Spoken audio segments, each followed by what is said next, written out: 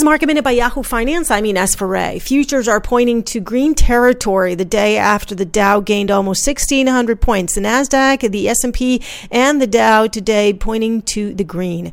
Macy's CFO Paula Price will be leaving the company effective May 31st. She had been with the company since July 2018. Macy's recently was dropped from the S&P 500 going into the small cap S&P 600.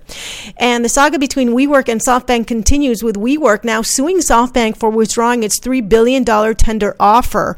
WeWork claims that SoftBank breached its obligations under the agreement that the two entities had. The tender offer would have benefited shareholders and co-founder and former CEO Adam Neumann. For more Market Minute news, head to yahoofinance.com.